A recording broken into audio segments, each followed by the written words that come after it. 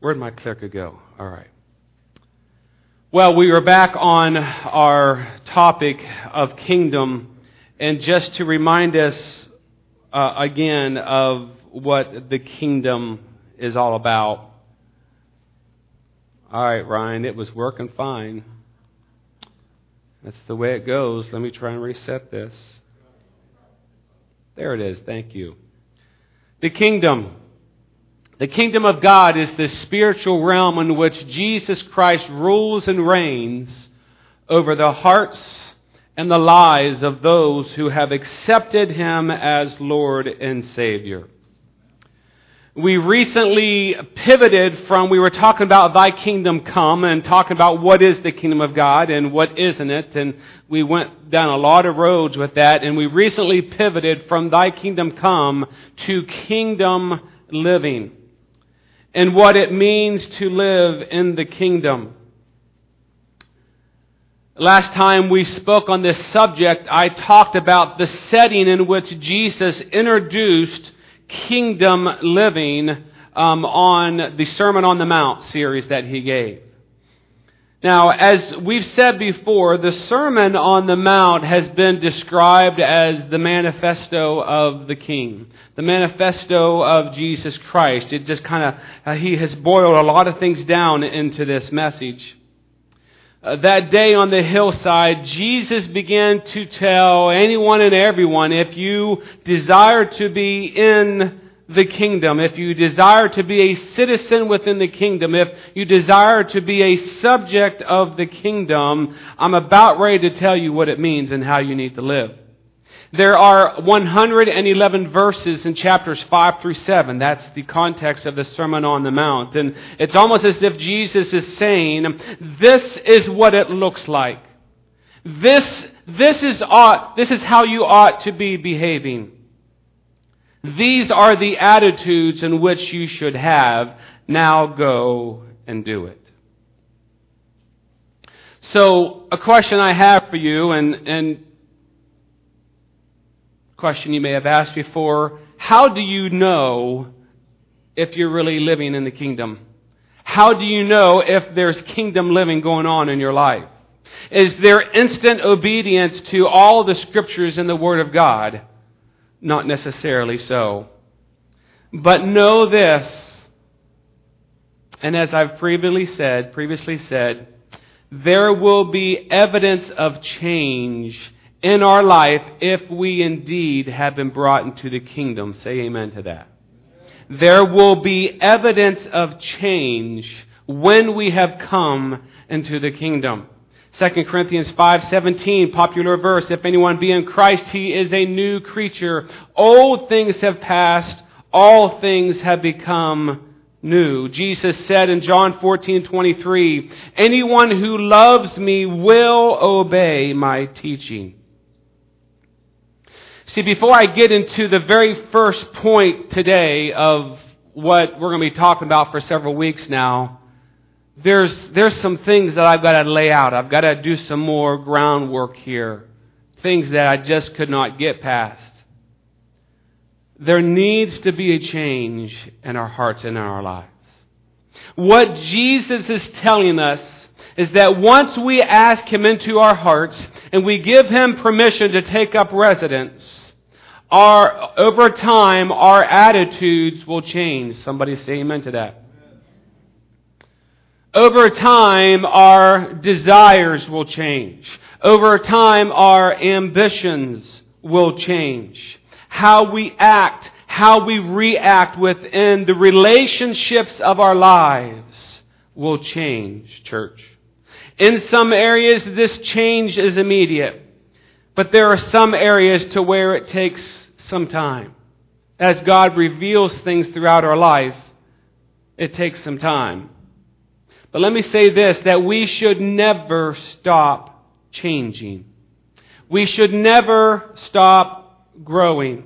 As long as there is breath in our lungs, we should never stop being transformed to the image of Jesus Christ. There is no one here who has arrived. Not you and not me.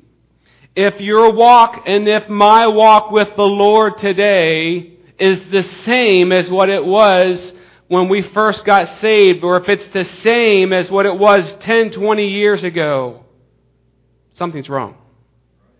Right? Something's wrong, because Jesus is constantly, as I've said before, messing things up. He's constantly messing with us in order to get us to look more and more like Himself. This change, folks, is what the Sermon on the Mount is all about. I'm not sure if you've looked at it like that before, but I believe you'll see that. There is, in chapter 5 of Matthew, there is an interesting verse that I want to read that can be very puzzling. Jesus said this right here. For I say to you, that unless your righteousness exceeds the righteousness of the scribes and Pharisees, you will by no means enter the kingdom of heaven. Have you ever read that in your life and thought, man, what on earth is he talking about there? That's a hard verse to kind of just latch onto. What is he talking about? Unless your righteousness exceeds the righteousness of the scribes and the Pharisees, you will by no means enter the kingdom of heaven. You see, to the average person that day, this was a startling statement. And really, it was an impossible task. You see, the scribes and the Pharisees, they were the top dogs of that day, church. They knew the Mosaic law like the back of their hand. They knew all of the righteous deeds that had to be done. Matter of fact, I've heard and I've learned and I've read that if, as a child, you can desire to be a Pharisee or a Sadducee or a religious leader, and you can decide to train in the way of the Pharisees. They knew their stuff. As a child, you were required to not just memorize a verse. You had to memorize entire books of the law. Can you imagine that? First 5 books of the law, the Torah, Mosaic law, you had to memorize books, entire books. You see, the Pharisees knew. They knew about it. No one was more knowledgeable. No one was more righteous than they were. But Jesus was not impressed. As a matter of fact, Jesus called them a brood of vipers. In that day, they were looked up to, but Jesus said, you're whitewashed sepulchres. People would follow the robes of the Pharisees and the Sadducees and the scribes and the religious leaders, but Jesus said that your father is the devil. He had some very strong words for them. You see, what Jesus was trying to teach them and what He's trying to teach us is that gaining favor with God will not come through human efforts. It will not come through self-righteous deeds. You see, what the Pharisees had done without the inspiration of the Holy Spirit, they took the law of Moses and they expanded it. And they created 613 laws. 613 commands, 365 of which were negative and 248 were positive. It's interesting. Every day, kind of like a devotional, you would turn to a Pharisaic law and you would find something negative to do for every day of the year, or not to do for every day of the year. And by the time that Jesus came, the religious leaders had created a cold and a heartless and an arrogant brand of righteousness. On a separate incident, a Pharisee who just so happened to be a lawyer asked Jesus this question, Teacher, which is the greatest commandment in the law? You know what Jesus said? He said, you shall love the Lord your God with all of your heart, with all of your soul, and with all of your mind. This is the first and the greatest commandment. And the second is like it, and you shall love your neighbor as yourself. On these 2 commandments hang all the law and the prophets. You see, Jesus took their 613 laws and He pushed them off to the side. And He brought it all back to where it really is about anyways. He brought it all back to a matter of the heart. You see, church has always been about the heart. Kingdom living is about the heart. Kingdom living is not about doing, but it's about being. Right? Kingdom living is not about doing, it's about being.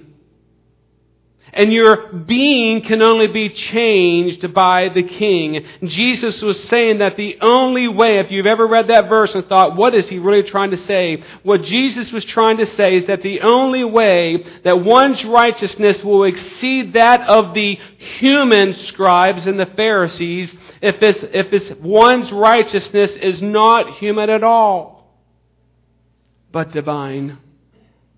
Jesus was saying there's no way that you can gain favor with God if you're trying to do it yourself, if you're trying to live up to human standards. You see, this is what is behind Jesus' Sermon on the Mount. Don't misunderstand Jesus' words that day in the hillside. We should not look at what He said and say, okay, now I have to turn the other cheek. Now I have no choice. I have to love my enemies. I have to pray for those who persecute me. I have no choice but to obey the golden rule. You see, the Sermon on the Mount should not be looked upon as some laundry list of things to do. We are not accepted by God by anything that we do. We are accepted because a perfect Savior died a bloody death in our place and who rose again in victory. That's how you and I are accepted by God. Yes, we turn the other cheek. Yes, we pray for our enemies. Yes, we pray for those who persecute us. Yes, we follow the golden rule because we have been accepted by Jesus Christ. And because our hearts long to please Him. True righteousness is our total, unashamed, uninhibited reliance on God. What Jesus is demanding is not more righteous deeds by human efforts, but more righteous hearts, which can only come from divine grace. Let me read that again. I don't think you caught that. True righteousness is our total, unashamed, uninhibited reliance on God. What Jesus is demanding is not more righteous deeds by human efforts, but more righteous hearts, which can only come from divine grace. This is the entire precedent behind the Sermon on the Mount. Chapter 5 opens with, if you want to turn there, you can, but it's just going to be one verse we're going to dive into from there. Chapter 5, Jesus opens up with what is called the Beatitudes. The Beatitudes. Notice it does not say the do attitudes, but the be attitudes. Jesus is about to tell us what our attitudes should be. And what He's getting ready to say is going to take the world's values, the values of the society, and it's getting ready to just turn it upside down. Right off the bat, Jesus is telling us, and He's telling you, and He's telling them, what is the prerequisite to being a citizen in His kingdom. Let's read the first one today, Matthew 5, verse 3. Blessed are the poor in spirit, for theirs is the kingdom of heaven. Have you ever asked yourself, what is He talking about there? What does He mean, the poor in spirit? When we refer to someone as being blessed, we typically don't use the word poor, do we? That's not really the first word that comes to mind when we talk about someone who is blessed. So what did Jesus mean when He used these words. There are two Greek words to translate the word poor. The first one is penez. Penez, that's a word that describes someone who does not have much in this life. It's someone who needs to work with their hands. They're not rich, but they're not destitute either. That's the first Greek word that we see used. But this is not the word that is translated in Matthew. It's not the word that Jesus used. He used the word ptochos. Ptochos. This describes someone who does not have anything. It describes absolute poverty. Now we could just camp out there for a little bit, and we will, and just think about that, folks. It describes those who are literally forced to their knees in order to beg because they literally have nothing. It describes a wretched, miserable, and hopeless man because he has nothing at all. What does that mean for us? Jesus said, if you don't have this kind of a spirit, you cannot come into the kingdom of God, and the kingdom of God is not yours. Jesus was describing one whose spirit in and of itself has absolutely nothing to give. And it's really the attitude in which someone needs to have in order to come to Jesus Christ. It's really the attitude that we have when we accept Jesus as our Lord and Savior. One cannot accept Christ without first realizing that they are indeed a sinner. Right? That's it. By acknowledging how absolutely poor and wretched they are. You and I probably have known many people who even today do not see this. They do not see themselves as a sinner. People will often say, I know that I'm not perfect, but look at all the good things that I do. It's not the do attitudes, it's the be attitudes. They look at all the things that they do and they begin to justify and they begin to make up their own religion. This is exactly what the scribes and the Pharisees did, church. There is no blessing in this attitude. As long as one holds on to this prideful attitude, salvation is far away. Listen, folks, you and I can never be good enough. We can never do enough good deeds to outweigh the bad. I thought about this morning. Probably a weird illustration, but all pastors are weird, so here we go. I don't know how many of you have scales at home. I have my own personal scales that I like. Speaking of donuts, Mandy, and all that. Now, you have scales as well, but I like the scales because I'm used to my scales. Now, all scales might be off by a pound or two here and there or whatever. But what do you think would happen if the next time I went to the doctor, and what do they do when you go to the doctor? Yeah, how tall are you and how much do you weigh? And what do you think would happen if I walked through the door and carried my own scales? Say, I don't want to use your scales, I want to use my scales. They look at me like I have 3 heads. We will not be able to do that when we stand before Jesus Christ. It's not a matter of what we think is right. God has His own scales, His own righteousness. Romans 3:23, for all have sinned and fallen short of the glory of God. Romans 3:10 says, there is none righteous, no, not one. And it's only when a sinner realizes how poor they are in spirit, that they cannot be good enough to earn God's favor. It's only then that salvation is near. Look, you know what I'm talking about. You have relatives, perhaps. Perhaps you work with people. Maybe you have a neighbor. They don't think they're all that bad. Those are some of the toughest people to reach. Who life is going well. They have a good job.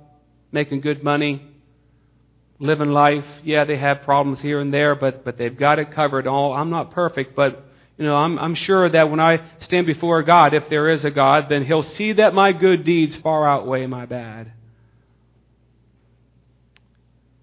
Blessed are the poor in spirit,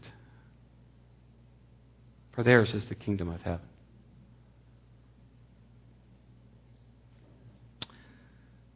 Salvation came to this man. We talked to him not long ago, John Newton. When he realized how miserable, how worthless, how wretched he was. And he even put that into his song, Amazing Grace. How sweet the sound that saved a wretch like me. Have you seen yourself before Christ came? Have you seen yourself as a wretch? Not an encouraging message that you want to hear on a Sunday morning, but Jesus said, blessed are the poor in spirit. If you're not saved, it should humble you as you realize that you have nothing to give but your heart. The Sermon on the Mount, as we will see in the coming weeks, will bring you to a Savior who died for you on the cross. But this first beatitude is not just for the unsaved. It's not just for those who don't know Jesus Christ. Not only is it the attitude that you and I must have when we come into the kingdom, it also describes the attitude that one must have in order to remain a citizen. Didn't think I'd get too many amens on that. It's the attitude that we need to have, church, in order to remain a citizen. Once we enter the kingdom, two things begin to take place. Whenever I studied this week, I didn't like this one. But it's true. We will find that we begin to detach ourselves from the things of this world. Didn't think I'd get too many amens on that either. We will find that we begin to detach ourselves from the things of this world because we know that we find out that things do not bring peace. Things do not bring serenity of soul. Things do not bring peace of heart, soul, and mind. Don't misunderstand what I'm saying. I don't believe God wants us to just live in poverty and live in the slums and have nothing. That's not what I believe this passage is talking about. But what it does mean is that we do not live for the same things that this world lives for. Somebody say amen to that. That is a hard thing, church, because America is a blessed country. And the North American church is a tough place to minister because do we not have it all? We have it all. There's a song that I used to sing with Mom and Dad. I lost it all to find everything. I died a pauper, but to be born a king. When I learned how to lose, I found out how to win. Oh, I lost it all to find everything. You see what begins to happen. You no longer find joy in the things of the world. Oh, we live in the world, and yes, there can be some enjoyment and pleasures in the world. That's fine. We haven't sang this song in a while, but I was thinking about this morning. I was praying. Take this whole world. Just give me Jesus.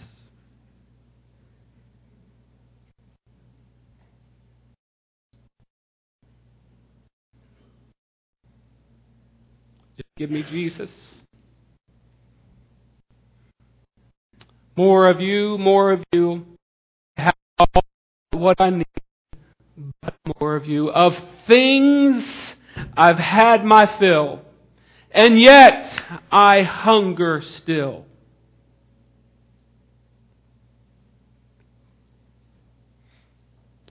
empty and fed. Lord, hear my prayer for more of you.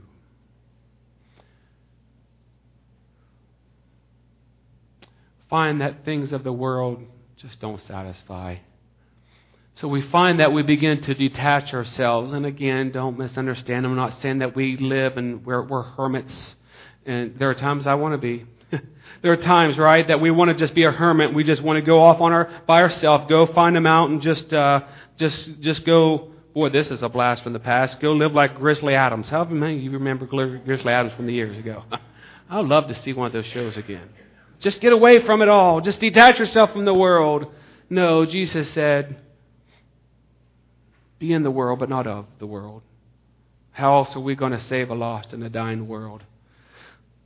So that's the first thing, that detach ourselves from the things of the world. But as we do that, we'll become more and more attached to Him. More and more attached to Him. And here's the crux, I think, of the message that I'm trying to get across this morning. I'm probably doing a very inadequate job. As we detach ourselves from worldly things, we'll become completely attached to God as we realize that we are nothing without Him. That's it. We're nothing without Him. And I think this is what this first beatitude is trying to say, that without Jesus, we are absolutely nothing. The Sermon on the Mount pertains to those who have realized the world means nothing, but God means everything. I fear for those all around our world who might be coming into churches week after week, singing the songs, hearing the messages, put money in the offering plate. They even be involved in the activities of the church, but they do not display an utter and complete dependency upon God. The Bibles are at home just collecting dust. Many live arrogant lives and assume that their minds are so much like God that they don't need His involvement in their lives. Listen, anyone who does not sense their utter helplessness and their utter dependence on God for everything, who lives nominal Christian lives, who do not see their complacency as a problem, they truly have a poor spirit, but it's not the kind of spirit that God's going to bless.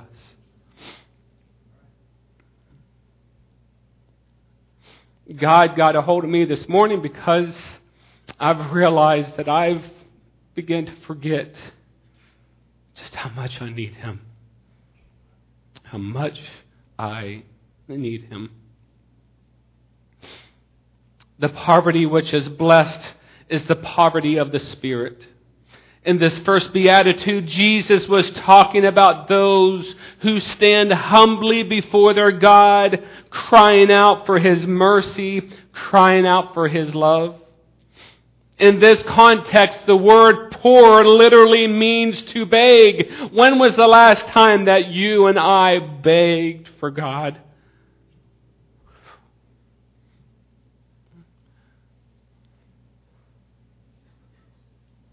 This verse is for those who know that if they don't have Jesus Christ, who don't have the presence of God in their lives, they're not going to make it.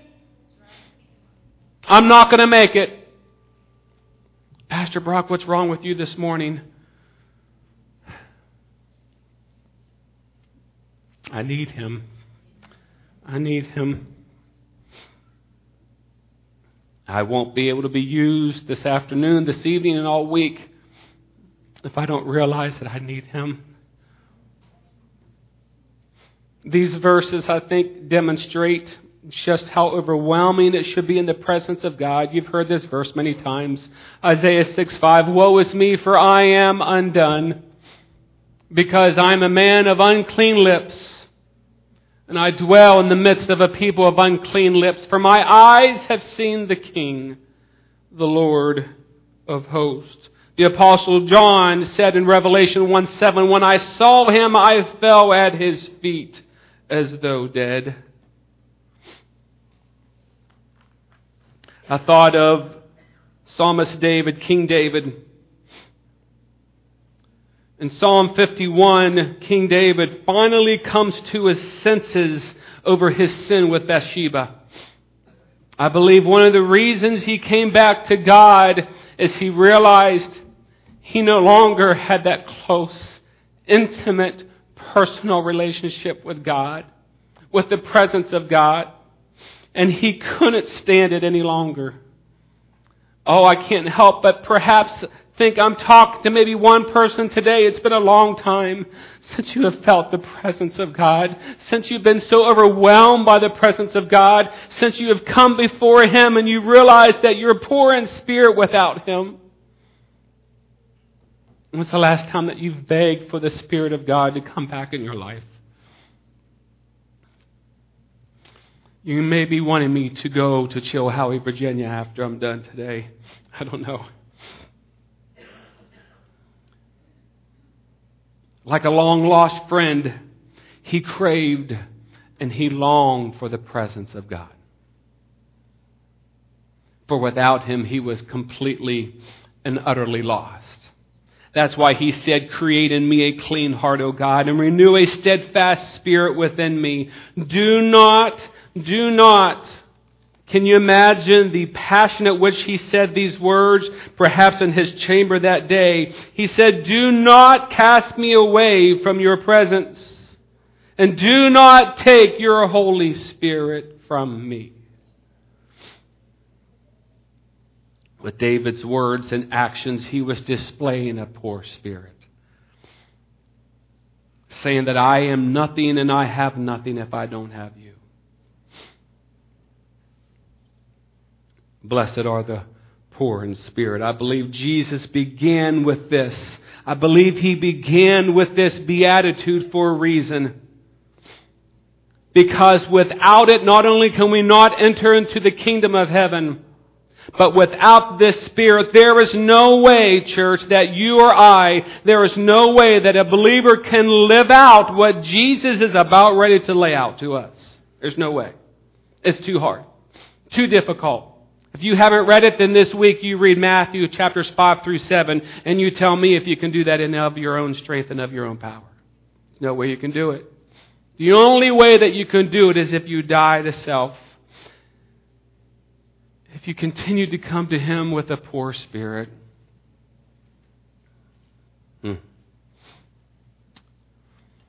Before the kingdom of God, the kingdom of heaven can be established in our hearts, our human pride must be broken down. Isaiah 57:15. For thus says the high and lofty one who inhabits eternity, whose name is holy. I dwell in the high place and holy place. With Him, notice the capital. It's not a capital H, it's a little h. That's you and I. I dwell in the high and holy place with Him who has a contrite and humble spirit, to revive the spirit of the humble and to revive the heart of the contrite ones. God will bless those whose spirits cry out for His presence, those who realize their utter and complete inadequacies in comparison to a holy God. But out of this we'll beg to see His power and are desperate to live within His will. Oswald Chambers says the bedrock of Jesus Christ's kingdom is poverty, not possessions. A sense of absolute futility that says, I cannot begin to even do it. Then Jesus will say, "Blessed are you."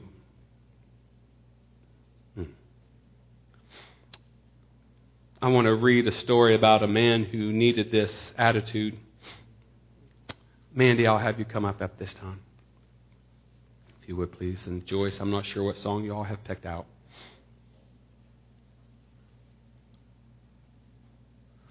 One of the most decisive moments in our lives is when we admit our need. That admission is what it took to turn Tracy Bailey around. Bailey writes in Guidepost in 1993 that he stood in the White House rose garden and the presence of the President of the United States to receive the National Teacher of the Year award. He had come a long way. Some 15 years earlier, he had stood as a teenager in the presence of a county judge in an Indiana courtroom to be sentenced to jail. Bailey had gone on a drunken rampage with his friends, vandalizing a high school, had been caught and found guilty. Nevertheless, Bailey stood before the judge with his head held high, the words of his high school wrestling coach ringing in his ears, "Don't you ever hang your head. Don't admit defeat. The minute you do, it's over." The judge looked at the proud teenager and stunned the courtroom with Bailey's sentence: 5 years in the Indiana Youth Center, a prison one step below the state penitentiary. Tracy Bailey went to jail with his head still held high, but it took only a few months for reality to set in. One day, as he sat in a solitary confinement in a cell with nothing more than a metal cot, a sink, and a toilet, he realized what a mistake he had made. He began to weep. More importantly, he began to pray, and he said, "God, I need help." And he said, "I'm defeated without you." That was the turning point for Tracy Bailey.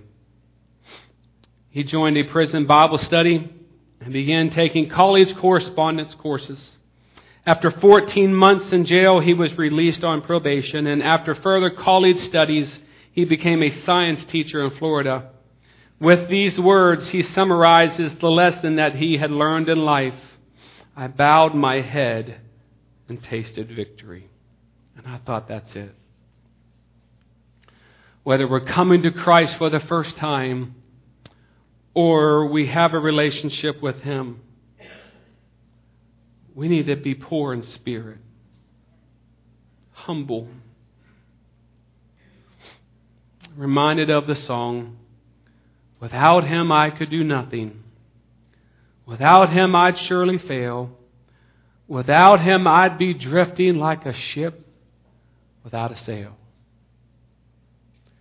Without Him I would be dying. Without Him I'd be enslaved, and without Him my life would be hopeless. But with Jesus, praise God, I'm saved." And the chorus goes, "Jesus, oh Jesus, do you know Him today? Please don't turn Him away. Oh Jesus, my Jesus, without Him, how lost I would be." This is what Jesus meant when He said, "Blessed are the poor in spirit." It's a good thing, church, to have that beatitude. It's a good thing to realize, God, I am nothing, and I have nothing but myself to give. Would you bow your heads, please? I don't know where you're at today. Maybe you're here and you don't know the Lord, and you realize that you've really displayed an attitude that is not of a poor spirit, and maybe you don't think you're all that bad.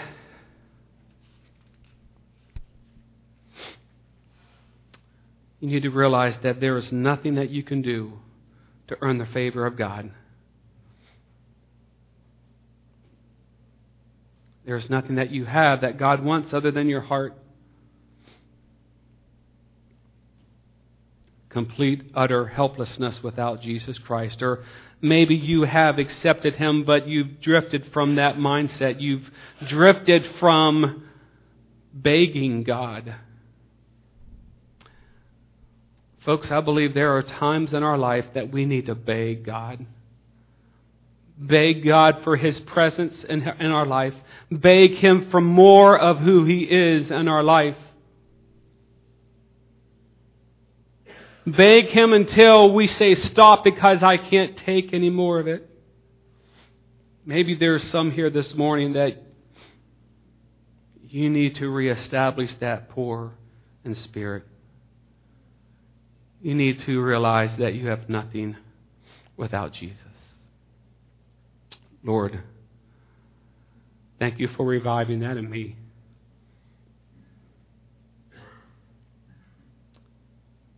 God, without you, I'm nothing. Without you, I cannot be the man of God that I need to be. Without you, I cannot be the pastor that I need to be. And God, I'm not perfect. But I'm begging for you. Without you, I can't be used.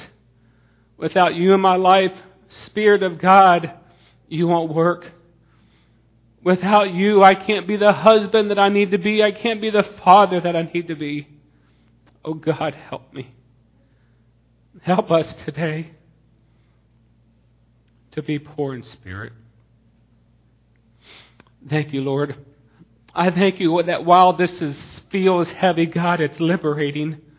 That when we give ourselves to you, when we allow our spirits to be given over to you, man, there is a joy, there is a freedom, there is a peace, there is a contentment that the world knows not of. And I thank you that we can have it this morning. Lord, if there's someone here that is heavy in heart, may they come before you this morning and just give you all of who they are. Thank you, Lord. It's in Jesus' name that we pray. Amen and amen. Would you